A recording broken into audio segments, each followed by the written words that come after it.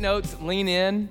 We're going to go kind of quick today through each thing so that I don't preach for a legitimate hour. And so forgive me if I go a little quick. If you ever need me to stop and explain something, just raise your hand and we'll see how that goes. All right.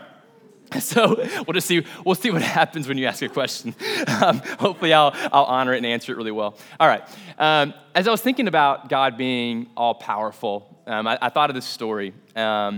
Every year, me and my family, this may not be your story. Maybe you didn't have like an annual vacation, or if you were lucky enough, maybe you didn't go to Destin, Florida, as so many families can tend to do. But my family was not different.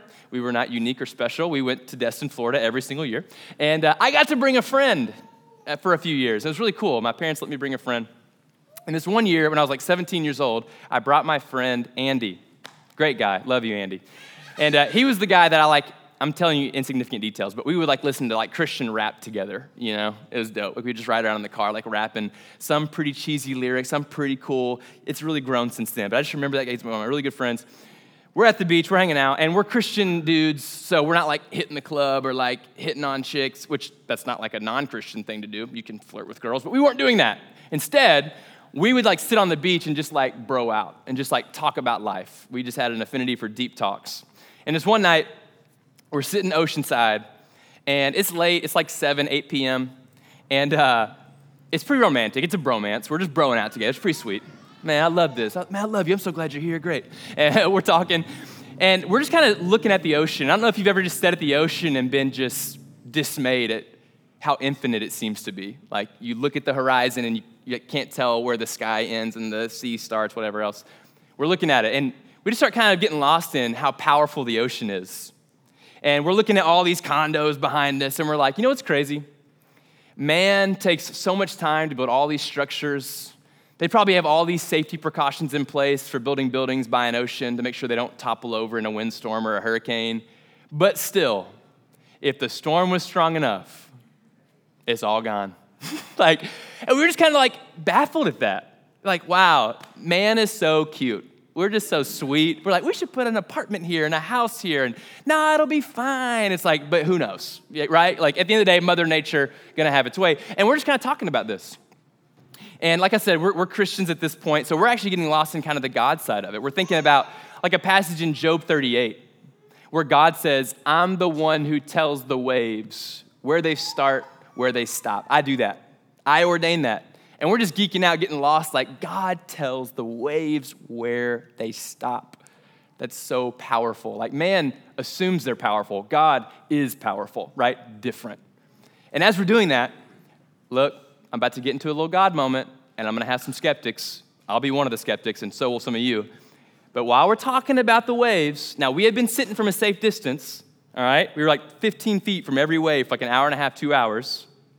And as we're talking about God ordaining the waves and his power, a little wave, the only wave for that whole conversation, just comes up, just taps our toes, just kisses our feet, all right? Like, we're just like, and I swear to you, take that for what you will, but my friend Andy and I, it was so obvious to us, the timing of it, that we both, without speaking, went, you know? You're just like,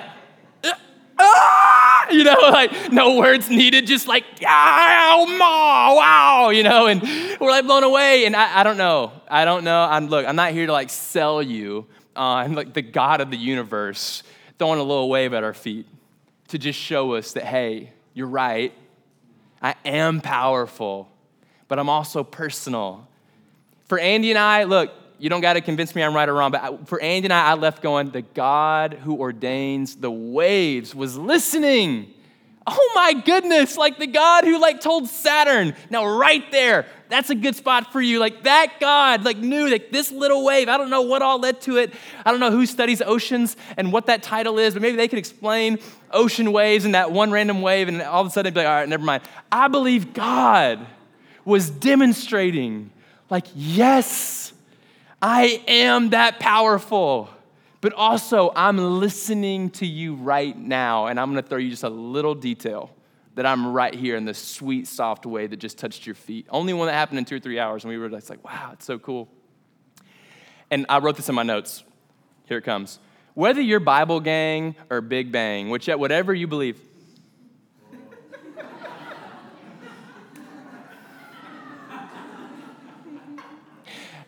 That is an Instagram pastor right there. That's what I'm trying to tap into. I don't want to be that, but I want to see if I could. All right. So I don't know what you believe about the origins of creation.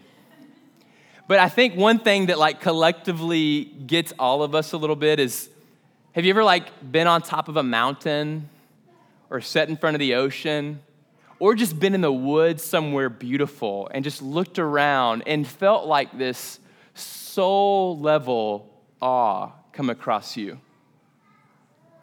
And no matter what you believe about where it came from, there's just this instinct that goes, something like powerful made this happen.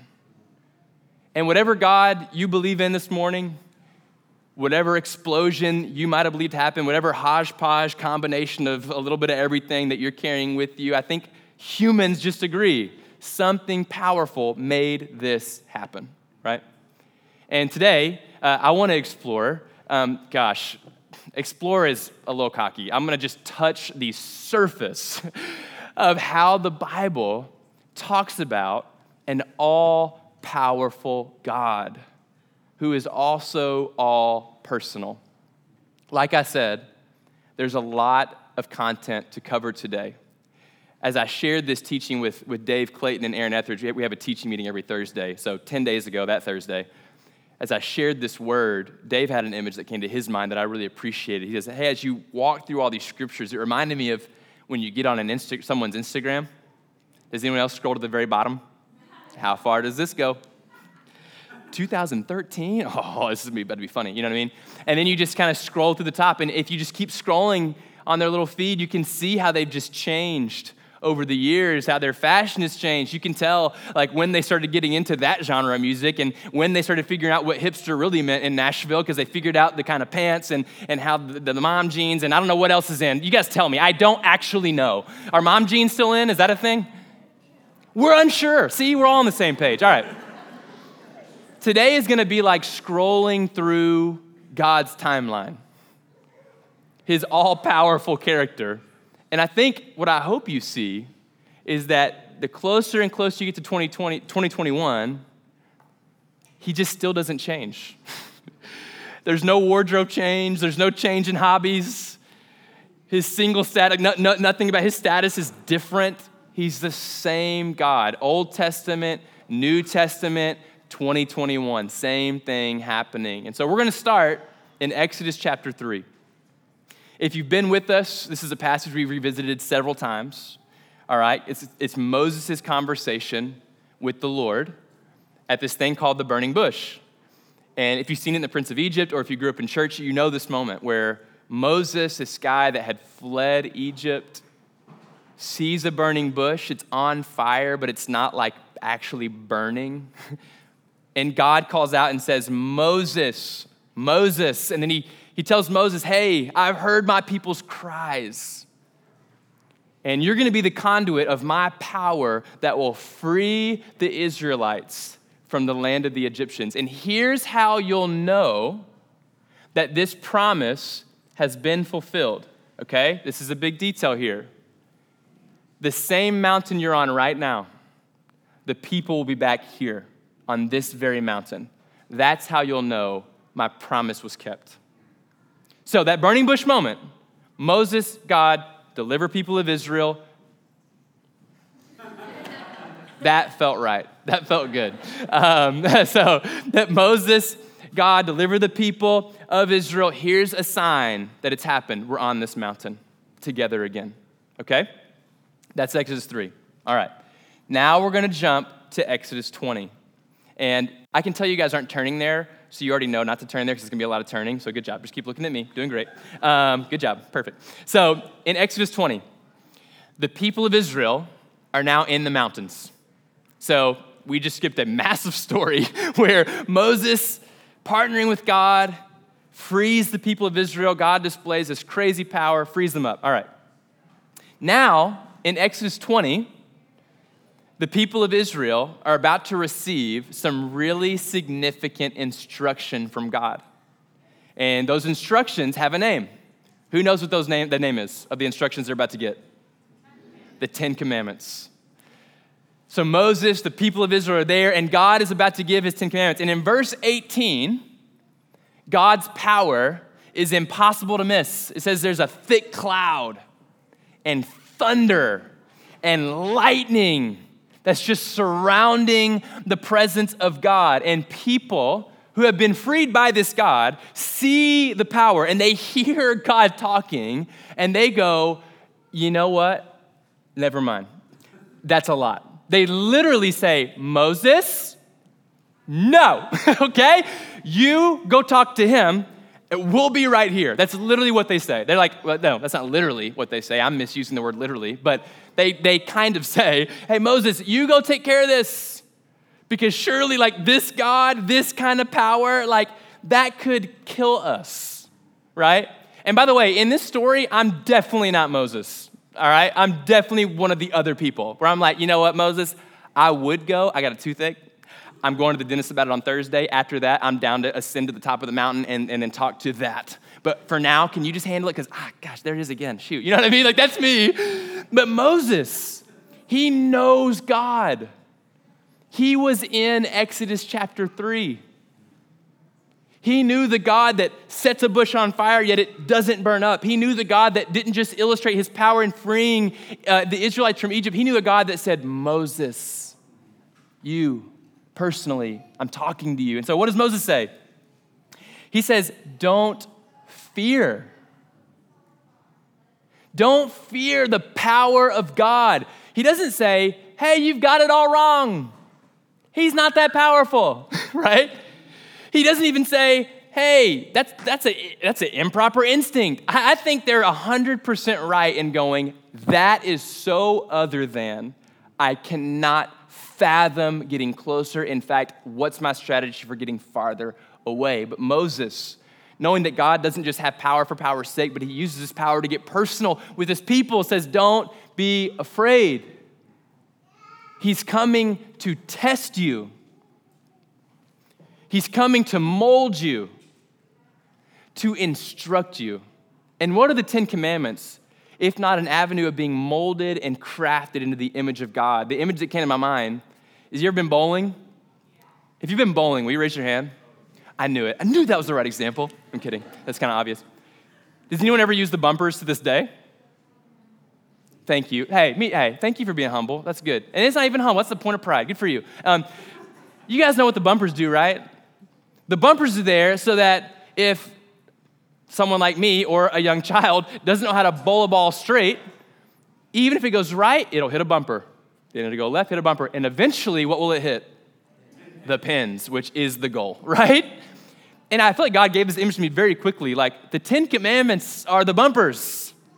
The bowling ball is your life. And the pins are becoming the full image of God that you were intended to be that will happen in heaven. And on the way, God has given these instructions that go, if you'll just obey these, you won't veer too far to the right, too far to the left. You'll make a mess. You'll go right and left. But if you'll obey these commandments, keep coming back, you'll become more and more like me. And so that's kind of the story here that's happening with Moses. He's going, God's power is not just here to make you scared. Like, no, he's coming to instruct, to help you get access into who he really is, and so that you can become more like him. You can be free, right? Now we're going to jump again. Like I said, we're going to really keep moving. Now we're in Exodus 33. And what happened in between is pretty tragic. The people of God have gotten real spiritually ADD. While Moses and God were having their conversation, because the people didn't want any part of that, they built an idol. Remember, they come from a land of Egypt, a lot of false gods. It sounds weird now. If you're like, man, if I was like discouraging the Lord, I wouldn't build a golden calf. That's not my instinct. I might like get on Instagram too much, right? But at the time, they were coming from a land of so many pagan gods, so it made sense to them. Let's make an image that we can worship because God is weird and gone and what's going on? Moses comes back really disappointed. God's upset. God's like, what happened here? I'm keeping my end of the covenant. What happened to the people? He's angry at their treatment, and he says, okay, Moses, and I referenced this last week. He says, okay, here's the deal. I made promises to you and the people of Israel, and I'm going to keep my promises, all right? I'm going to use my power, fulfill my promises. You get to go to the promised land. I'm just not going to be there, right? It's this crazy moment where he goes, I won't go with you, but you will get to freedom as I promised you. And Moses, knowing that God is not simply this powerful dictator, but a personal friend to him, says, hey, no way. Don't want your promises.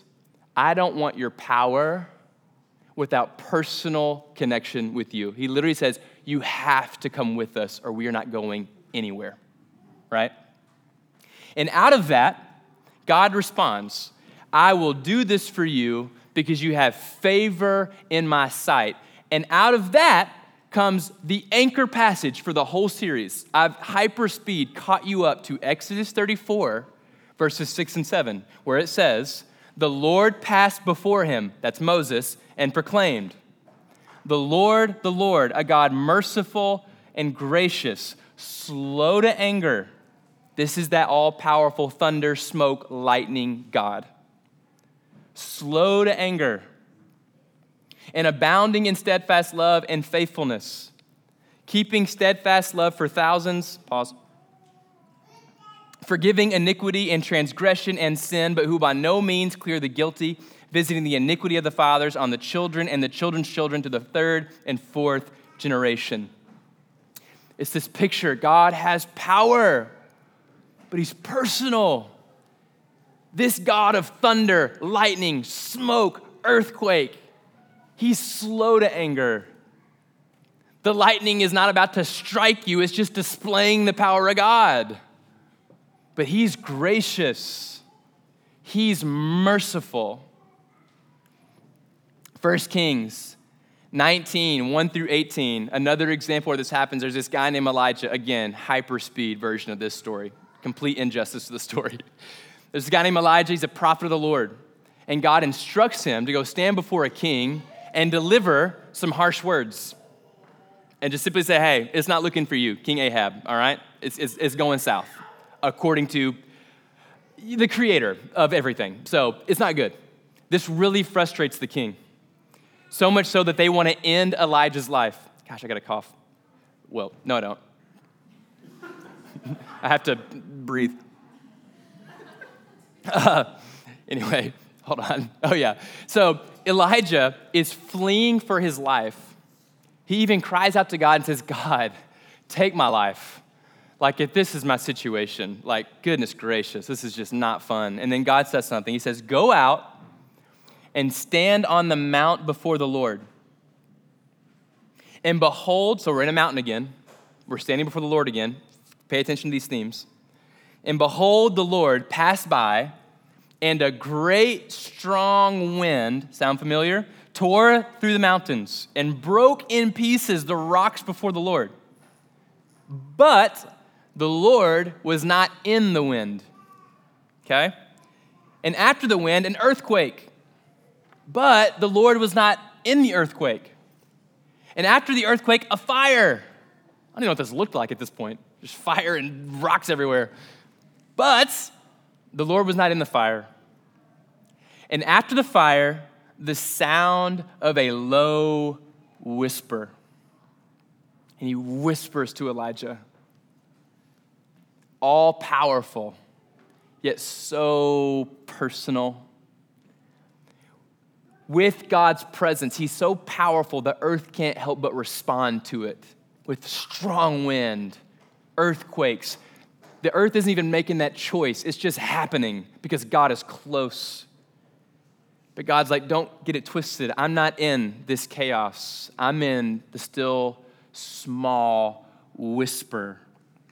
And you get this glimpse of this God who's powerful in the Old Testament, always displaying his power. And in the weeks to come, we're going to explain other ways that he shows his power and some of the endings that aren't always very happy. But we're going to talk through that together as a family. If you've paid attention to Exodus 34, 6, and 7, the end of that passage is pretty wild, and we're going to talk about that. But for now, know this, the Old Testament, very comfortable, extremely comfortable going, yes, God is powerful. Yes, it is intimidating. Yes, it might even stir a little fear in you, but also, yes, you need not be afraid. He's more personal than you can even imagine. He's coming to you in a still, small whisper. Has anyone found themselves in the chaos of life and heard God in a way you can't hardly even articulate start speaking to your soul? Like way deep down here, have you ever noticed God isn't always eager to try to out-yell all the things screaming for your attention? Sometimes he's just saying, hey, will you just be still? Listen. I'm in the whisper. Thank you, amen. Now let's transition. We're already leaving the Old Testament. Like I said, we're not digging deep enough, okay? I'm gonna reference Psalm 29 later. All right, New Testament. Let's keep tracing this. Luke chapter 5. This is where Jesus meets Simon Peter, his disciple, all right? All right, sure I said that. I was in Paris, Tennessee yesterday. It's happening. It happens to me every time. He meets Simon Peter. He tells Simon, hey Simon, I see you just finished up fishing. Why don't you cast your net out one more time? And Simon Peter, a fisherman by trade, says, internally probably, Jesus, you son of a gun. Like, what the heck? I've been fishing all night. I don't know if you've ever fished before. I know when they're not biting, all right? But because you said so and you're a rabbi and I have some respect for you, I'll do it just so you're happy with me. And he casts them out. What happens? They catch a bunch of fish, right? They need more nets. They need more boats. Crazy stuff happens. Does anyone remember how Peter responds to that moment? What's his next thing he says? You remember? Yeah, so after the miracle, when he sees that Jesus now has command over the fish. No, but you're right, because you asked me. No, that was the right answer. No, don't be sorry. Great answer. He says, get away from me. Jesus, no, whoa. I mean, it's Exodus 20 all over again. Peter sees that Jesus definitely, most certainly commanded the ocean and how to behave.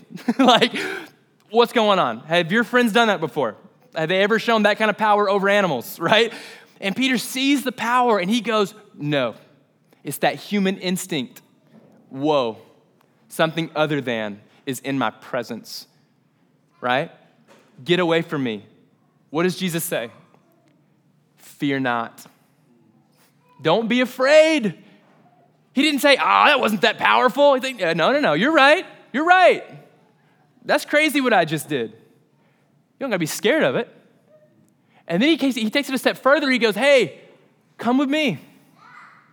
We're just getting started, baby. He doesn't say baby. We're just getting started.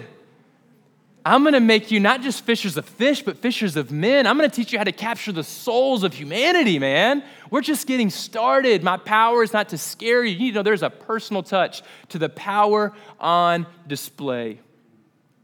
When we see God's power, it does not lack a personal touch in our life, okay? Luke chapter 8. I've taught this scripture like 7 times in the past 3 weeks. Jesus asleep during the storm, but this story got a lot more color for me this week. He speaks calm over the storm, remember? And then he kind of has a harsh word. Do you remember what he asked the disciples when they were like, Jesus, save us? What does he ask the disciples? Where was your faith? And if you just take Luke 8 out of the Bible and read it, you're like, Jesus, like, chill out, all right? It was storming. They were about to capsize. They were scared, right? What do you mean, where was their faith? Their faith was in the appropriate place. This storm's gonna kill us. That sounds right, right? But Jesus goes, no, rabbi. He's the rabbi with his students. Even if they failed rabbinical school, they know the 10 Commandments story. They know that when winds rise, they know that when thunder sounds, when lightning flashes, they know who ordains that storm. That's Exodus 20. That's 1 Kings. The God of the wind, the God of the storm. Also, Luke 5, Peter knows. I told the fish to hop in your fishing net with no help from you. In fact, you were skeptical. I heard you in your heart, you know who ordains this. Have faith. Remember my power. And remember, I invited you in on this journey. This is a personal relationship. I'm not gonna let you drown right now. Where's your faith? He's teaching them. Even in that rebuke, it's a sweet word of, remember, I've explained this. You've seen this. Don't forget. I have power and I'm personal. Guys, we're already about to jump to some of his last moments on earth, but in Matthew chapter 26, we're back to Peter and Jesus again. Jesus has been talking about how the Son of Man is going to give his life for the sake of the world. And in Matthew chapter 26, the soldiers that Jesus knew would come show up, and they're about to arrest Jesus so they can kill him because they can't stand his message. They can't stand the sermons he's been preaching. Does anyone know what Peter does? He pulls out a sword, and he starts swinging. Gets an ear off I think the scribe or something. Like, he literally cuts off an ear, which the odds of just getting the ear, that is lucky. He could have killed somebody, right? Anyway, let's move on. And this is what Jesus says. Hear this. Put your sword back in its place. For all who take the sword will perish by the sword. Do you think that I can't appeal to my Father and he will at once send me more than 12 legions of angels? But how then should the scripture be fulfilled that it must be so? In other words, Simon, I tell the lightning and thunder how to behave.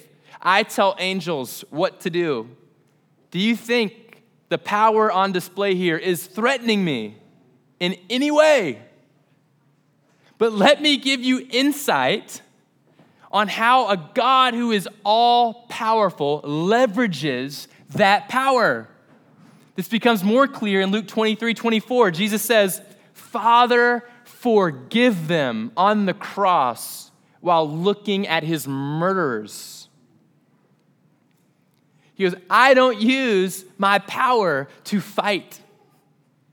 I use my power to forgive.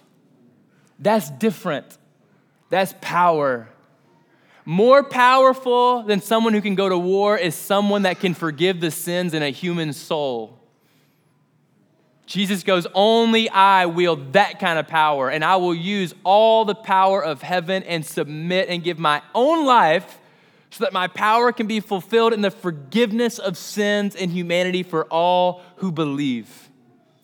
Woo! I love a God that uses this. I didn't make this up. I'm not just picking and pulling some of my favorite. This is central to the gospel. A God who leverages his power to forgive you of your sin. Has anyone been freed from sin?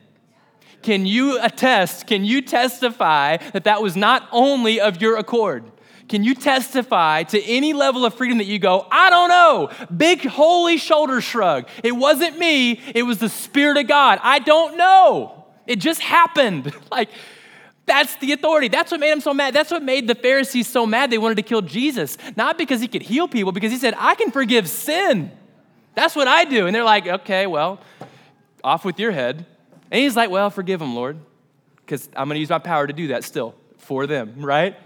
This is the story of the Bible, Old Testament, New Testament, God's power on display. Now, what happens when Jesus dies? Directly after Jesus dies, what does Mother Nature do? Someone remind me. Earthquake. A storm. Guys, the Bible is wild. That is not an accident. God is using Mother Nature to color in the details for humanity. He's going, yep, Exodus 20. Yep, 1 Kings, baby. Yep, my son dying. Let me mark this moment. Here's another storm. Here's wind. Who's here? God's here, right? Jesus, resurrection from the dead. No small detail there, but I'm not spending a ton of time there. But Jesus resurrects over the dead, thus illustrating his power over death. And then what does he say? Matthew 28, all authority, all the power in heaven and on earth has been given to me. Go make disciples and baptize them in the Father, Son, Holy Spirit. Teach them to obey what I've commanded you. And behold, I'm with you. Praise God. I'm with you until the end of the age. Jesus says, I use my power and authority to liberate and free people. You go do the same. Woo! There is freedom in your souls, and it is not only for you. I'm getting ahead. Now we're going to go to Acts chapter 2. We're still going too fast. All right. Acts chapter 2 is this day of Pentecost. Maybe you've heard of this day. Originally, fun fact, this day is celebrating the giving of the law in Exodus 20.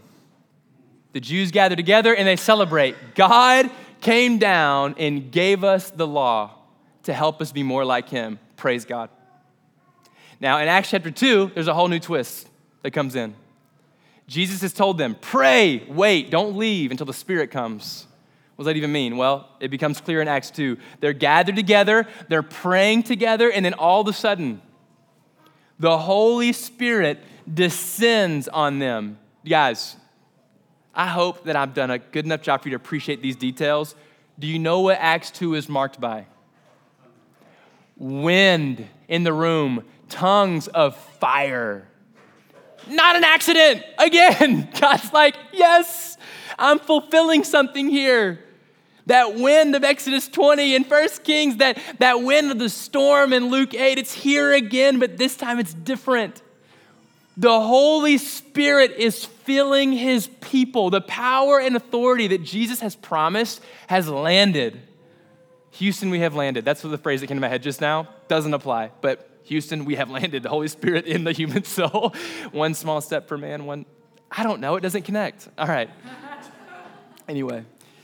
But this crazy moment where the Holy Spirit has filled his people and people have become the new mountain range. They're the new Mount Sinai. Because you don't have to look to a mountain with like clouds and lightning, but oh, that's God over there. Just look inside of yourself. The God of the thunder and the lightning and the smoke and the cloud and the wind is inhabiting your body. The Holy Spirit is in you. Your body is a temple. Your body contains the Spirit of the living God. For all who believe, this is the signed, sealed promise from God that the Holy Spirit is all powerful and all personal and inside of you. And this is not just to be learned, but lived. This reality is not a head knowledge conversation, that the Holy Spirit is inside of you. The Holy Spirit that has all power and all authority and is all personal. Yes, we have so much to take advantage of. Endless amounts. We have so much to tap into with the Lord. The Holy Spirit, if you are a follower of Jesus, as wonky as this might sound to some of you, God's Spirit is inside of you. In you, around you, and God's Spirit is an absolute game changer. God's Spirit has power. Yeah, for real. Power to give you dreams. Like night, actual dreams. Like fall asleep, I have a dream, that was from the Lord. Powerful enough to give you visions. Powerful enough to put a word in your soul for someone you've never met. And not to abuse that or to take pride in it, but as a humble servant of the Lord, go, hey, I just sense God is trying to talk to you. Here's what he said. You tell me. That could be completely weird, and I might be wrong. And maybe, I don't know. I don't know what I might have been doing otherwise, but here it is. I'm just being reminded, oh, shoot, I haven't said some things I really believe out loud to y'all enough. The Holy Spirit is so powerful, so sweet, and so in tune with you and your surroundings. And I just, if you haven't explored that reality, let's do that. And if you have questions and it's ambiguous and super strange and super weird, let's just talk about it. I'm not scared of being mysterious. God's so mysterious, he's infinite. It's not like we're about to figure him out. Let's just be confused together. But let's not ignore that God promised, Jesus thought the Holy Spirit, full of power and authority, was so important. He told his disciples, no, don't go anywhere and start just saying what I said, which you would think Jesus would be cool with, if they just go and repeat everything Jesus said. He goes, no, wait. The Spirit's coming. Guys, what if the Ruby did that? Whoa, what if we didn't move until prompted to move? What if we just sat here in a culture of productivity and we're just lazy, just like, Lord, this feels like you need me to be moving, but I'm not gonna move until I sense your Spirit is my leader, instructing my steps. And whether it's about something big and grandiose, about, Lord, who do you want me to marry? That may not even be a good question to ask, but if that's the kind of question you're asking, grace to you, I get it, I ask the same thing. It may be big, like, Lord, do you want me to move somewhere or quit my job or switch continents? But it also may be as small as, God, I think you're telling me to tap this person in the Chipotle line on the shoulder, but I got to get closer than 6 feet to do so. And I got a mask and it's kind of bright. It's like, no, but the Holy Spirit's telling you to speak to that person. Like that Holy Spirit, God wants to move in you, speak through you on behalf of the kingdom of heaven. You are a conduit of freedom for your neighbor. I'm not even making a sound point here because I left my notes. I don't even know what the point I'm making is. We need to listen to the still small whisper of the Holy Spirit. He wants to reward you. And I don't mean prosperity gospel. I mean, he wants to enrich your identity. He wants to help fix your eyes on heaven. He wants to mold you. He wants to speak grace over your life. He wants to forgive you. He already did it, but he wants to remind you, hey, seriously, I already did it. All this stuff comes from the Holy Spirit. I can't do that. There's so much nuance to what's going on in your brain. There's so much nuance that goes into what makes you happy, what makes you excited, the friends you have, the personality, the Enneagram, the ENFL, whatever those letters are, like all that stuff. It's so nuanced and so specific, and no one understands you like God. And he is all powerful, but he's all personal. He knows what makes you you, and he wants to demonstrate his power in your life and the lives around you. But this only happens if we will wait on the Holy Spirit to be our leader. All right, I'm sorry if that felt confusing, that last part, because I honestly feel confused. Yeah. Let me make sure. Yeah, and so I wanted to invite you to ask God right now, I want you to ask God this at some point. Am I enjoying the blessing of your presence inside of me? Guys, God is meant to be fully enjoyed. And don't be condemned if your answer is no. Be excited because there's an invitation into something more. But am I enjoying the blessing of the presence of God? Am I taking advantage of the Spirit inside of me? Now, sometimes questions like these really bother me because as a big-time feeler, I love feeling. If I'm happy, I'm going to laugh really loud. I'll laugh louder than anyone in the room. I don't even mean to. I caught myself doing it the other day. I'm like, I think I low-key compete with everybody. Because if they laugh, I'm like, ha, ha, ha. I'll laugh a little louder and a little longer. So it's like, hey, you guys remember who laughed the most though, right? I'm a big-time feeler. And when we talk about the Holy Spirit like this, I can be discouraged because I'm like, look, I would love to experience the blessing of the Spirit, but I don't feel anything. And I just want to speak patience over you. God will reward your patience. You just do your part and listen. Sit still, get in his presence. I promise you. He's not gone forever. I don't think he's gone now, but that feeling. So I don't want to discourage anybody. Anyway, all right. When I was thinking about application, this is a really hard one because I don't want to leave this at a head knowledge conversation where it's like, hey, God's really powerful and wants to help you. All right, like, see ya. But the application's kind of tough. And so here's the thing I thought of. We can do that next slide. I thought of 3 simple words that might maybe just help you start to tap into this. The words are observe, acknowledge, and meditate. So one simple thing you can do, if you want to just behold the power of God and just kind of get lost in all God is and how awesome he is, a fun exercise is go somewhere beautiful and just sit there. And throw your phone in a tree trunk. And don't look at it ever again. But go somewhere beautiful and to start, don't put pressure on having like a Hillsong worship service in the woods. I guess I have you in the woods here. You can be anywhere. Somewhere beautiful. Could be the library. Could be the ocean. I don't know. But go somewhere beautiful and sit there and just look. I would say nature's good. Pay attention. Look at the trees and then look at the tree. Look at the bark. Look at the leaf. Look at it. Look at the intricacies, the details. Observe creation. I was talking to a friend this week, and we kind of tapped into this conversation how there's something about nature, being out in nature for long enough where your soul slowly starts to like realize something's big and something's big and beautiful here. And I may not have concrete, like exactly what made this happen, but there's an awe that I believe humanity has for nature.